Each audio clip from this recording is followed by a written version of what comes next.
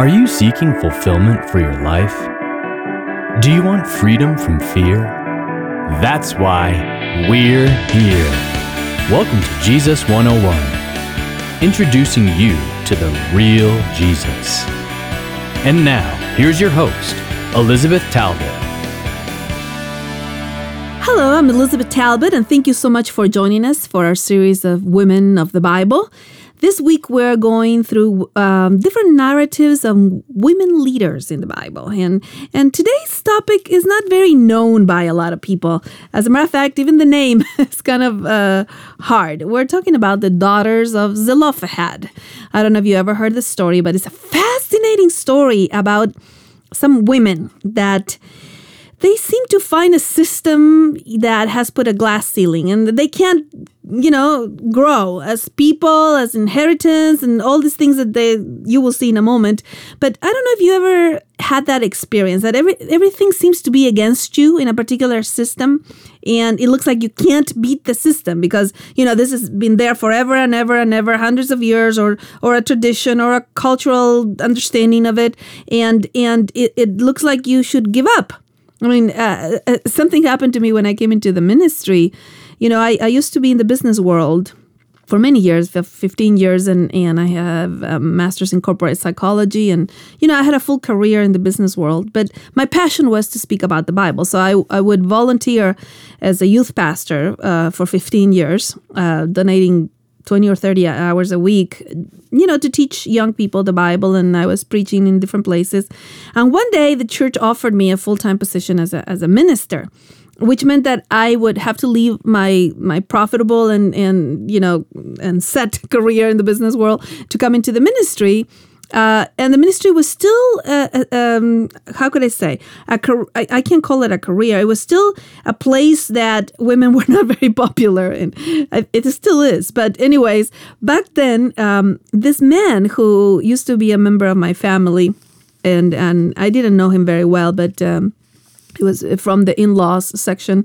And he came to me and said, "Why in the world would you leave your career in the business world to come into the church, to be a minister, knowing that you don't have a future in this area?" And I remember where we were, and I remember his concern for me and saying, "Hey, you have it made in the business world. You can retire from that, 30 or 40 years from now. Why would you leave all that for this?"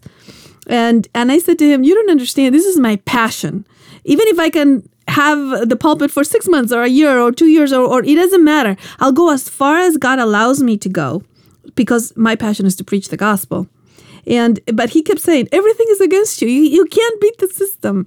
And I'm happy to report it's been 15 years since that day, and I am so thankful that God had a plan. And I always say God's will is God's bill, not just financial, but the way He's going to open doors. If He has a call for you, if His will for you is to do something that perhaps is out of the ordinary, He will open the doors, and that's the way that I encourage many women who are studying to be ministers.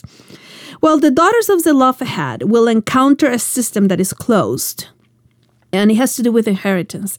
And every once in a while, you have a window of opportunity, and sometimes it's a very small window. And this was the case here.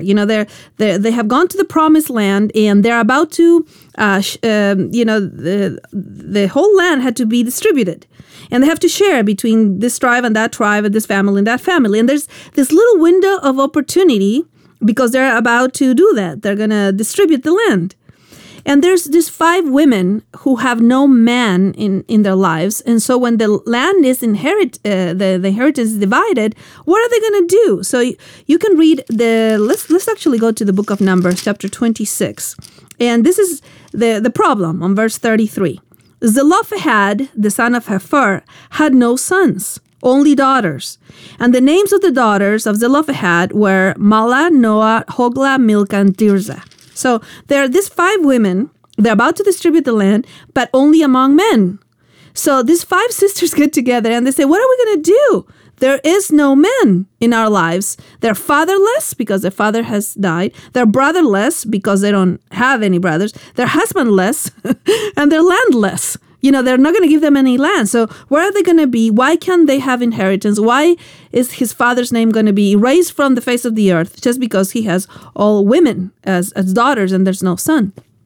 So, when you encounter a system that is closed, like in this case, this were the laws of Israel. I mean, the laws of Israel were given by God. So it's not like that, that we're talking about a little thing here. Well, you always have an option to become bitter and depressed and a victim, which many women and many men that have, confronted systems that seem to be closed, they go that way. They become bitter, they become depressed, they start criticizing the system, they become victims of the system, et cetera, et cetera. That's an option. You always have that option. But there's another option, and it's courage.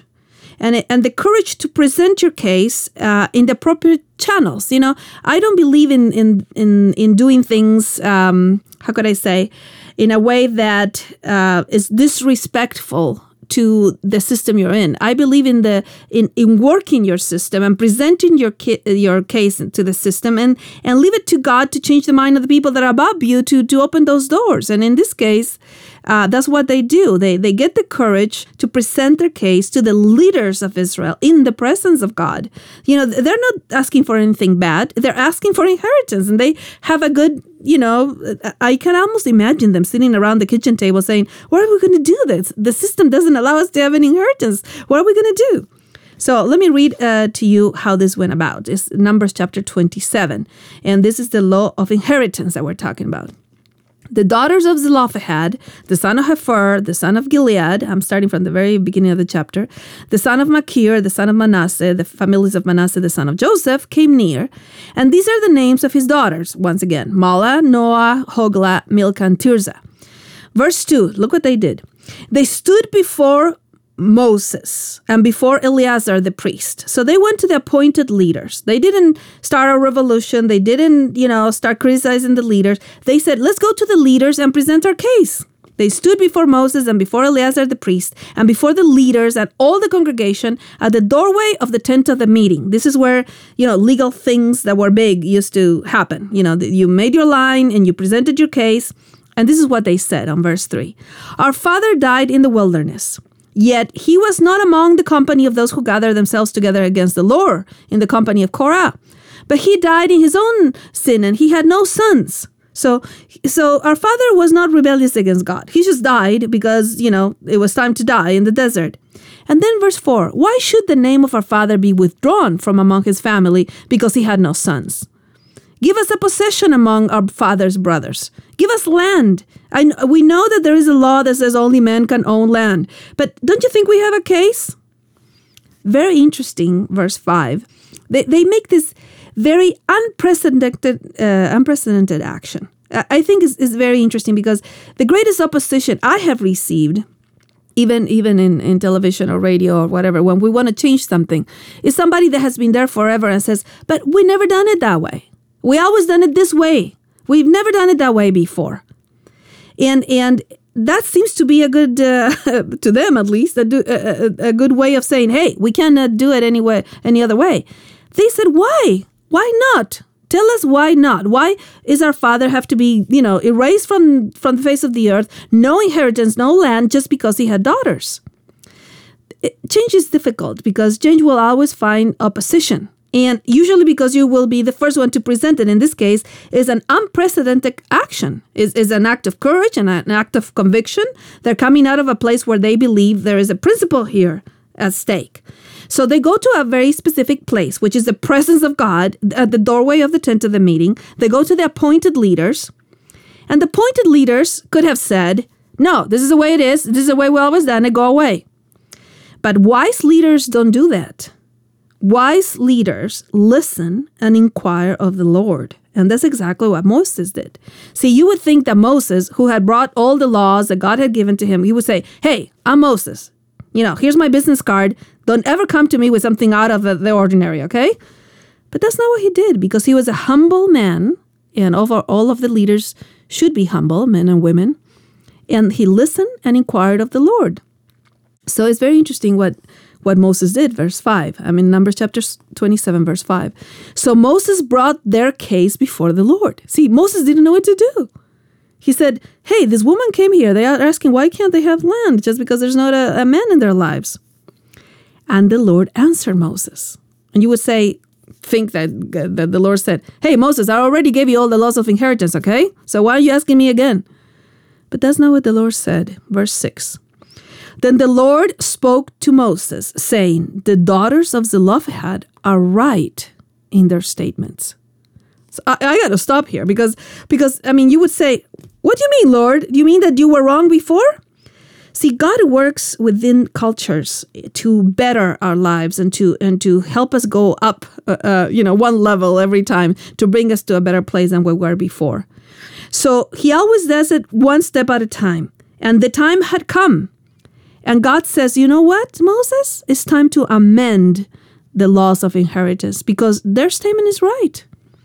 And look what it says here, verse 6. I'm going to read that again in verse 7 because it's very interesting. The daughters of Zelophehad are right in their statements, says the Lord. You shall surely give them a hereditary possession among their father's brothers, and you shall transfer the inheritance of their father to them. Further, you shall speak to the sons of Israel, saying, if a man dies and has no son, then you shall transfer his inheritance to his daughter. If he has no daughter, then you shall give his inheritance to his brothers. And so they changed the whole way that the law of inheritance worked. Verse 11, if his father has no brothers, then you shall give his inheritance to his nearest relative in his own family, and he shall possess it, and it shall be a statutory ordinance to the sons of Israel, just as the Lord commanded. From that day on, this became a new law of inheritance. Very interesting how there are times when God will amend, change, or say it's time to change a particular thing. And the principles of the way this happened was, first, trust God that he will bring about justice. God works behind the scenes. If you're finding a system that you can't beat, trust that God behind the scenes is working. He will bring about justice. It might take a little while because he's working with people that are sinful and we are hard-headed sometimes. Second is, don't be afraid to speak out, even if you're criticized. Jesus was criticized all the time. He spoke out, even against a religious system that wasn't working according to God's principles. So don't be afraid to speak out. And the support, in this case, the sisterhood, the 5 of them came together. How important it is that we get together and say, okay, let's support each other if we believe we have a case that is based on gospel principles. In this case, why should they not have land? It's very interesting because the book of Numbers will end up with the whole section of how the inheritance by marriage was changed. And they are mentioned again in chapter 36, verse 2. The Lord commanded my Lord to give the land by lot to the sons of Israel as an inheritance, and my Lord was commanded by the Lord to give her the inheritance of Zelophehad, our brothers, to his daughters. And so they went on what would happen on the year of Jubilee, etc. The truth is the land belonged to the Lord, and the Lord would be the one to distribute it. Very soon we're going to have our inheritance that our kinsman redeemer has gotten for us. That's why the whole Bible ends in the new earth. There is no man or woman, no Jew or Gentile, no master or slave at the foot of the cross. And we're all waiting for this inheritance that Revelation 21 speaks about. A new heaven and a new earth that was purchased by the blood of the Lamb for us. So remember this. If you are being discouraged by the system you're in, remember that God works behind the scenes and trust him. He knows what he's doing. Thank you for joining us today on Jesus 101. For more insights and resources, connect with us at Jesus101.tv. That's Jesus101.tv. Like us on Facebook at facebook.com/Jesus101 Institute and follow us on Twitter at Jesus101 Media. Until next time, live free. Woohoo!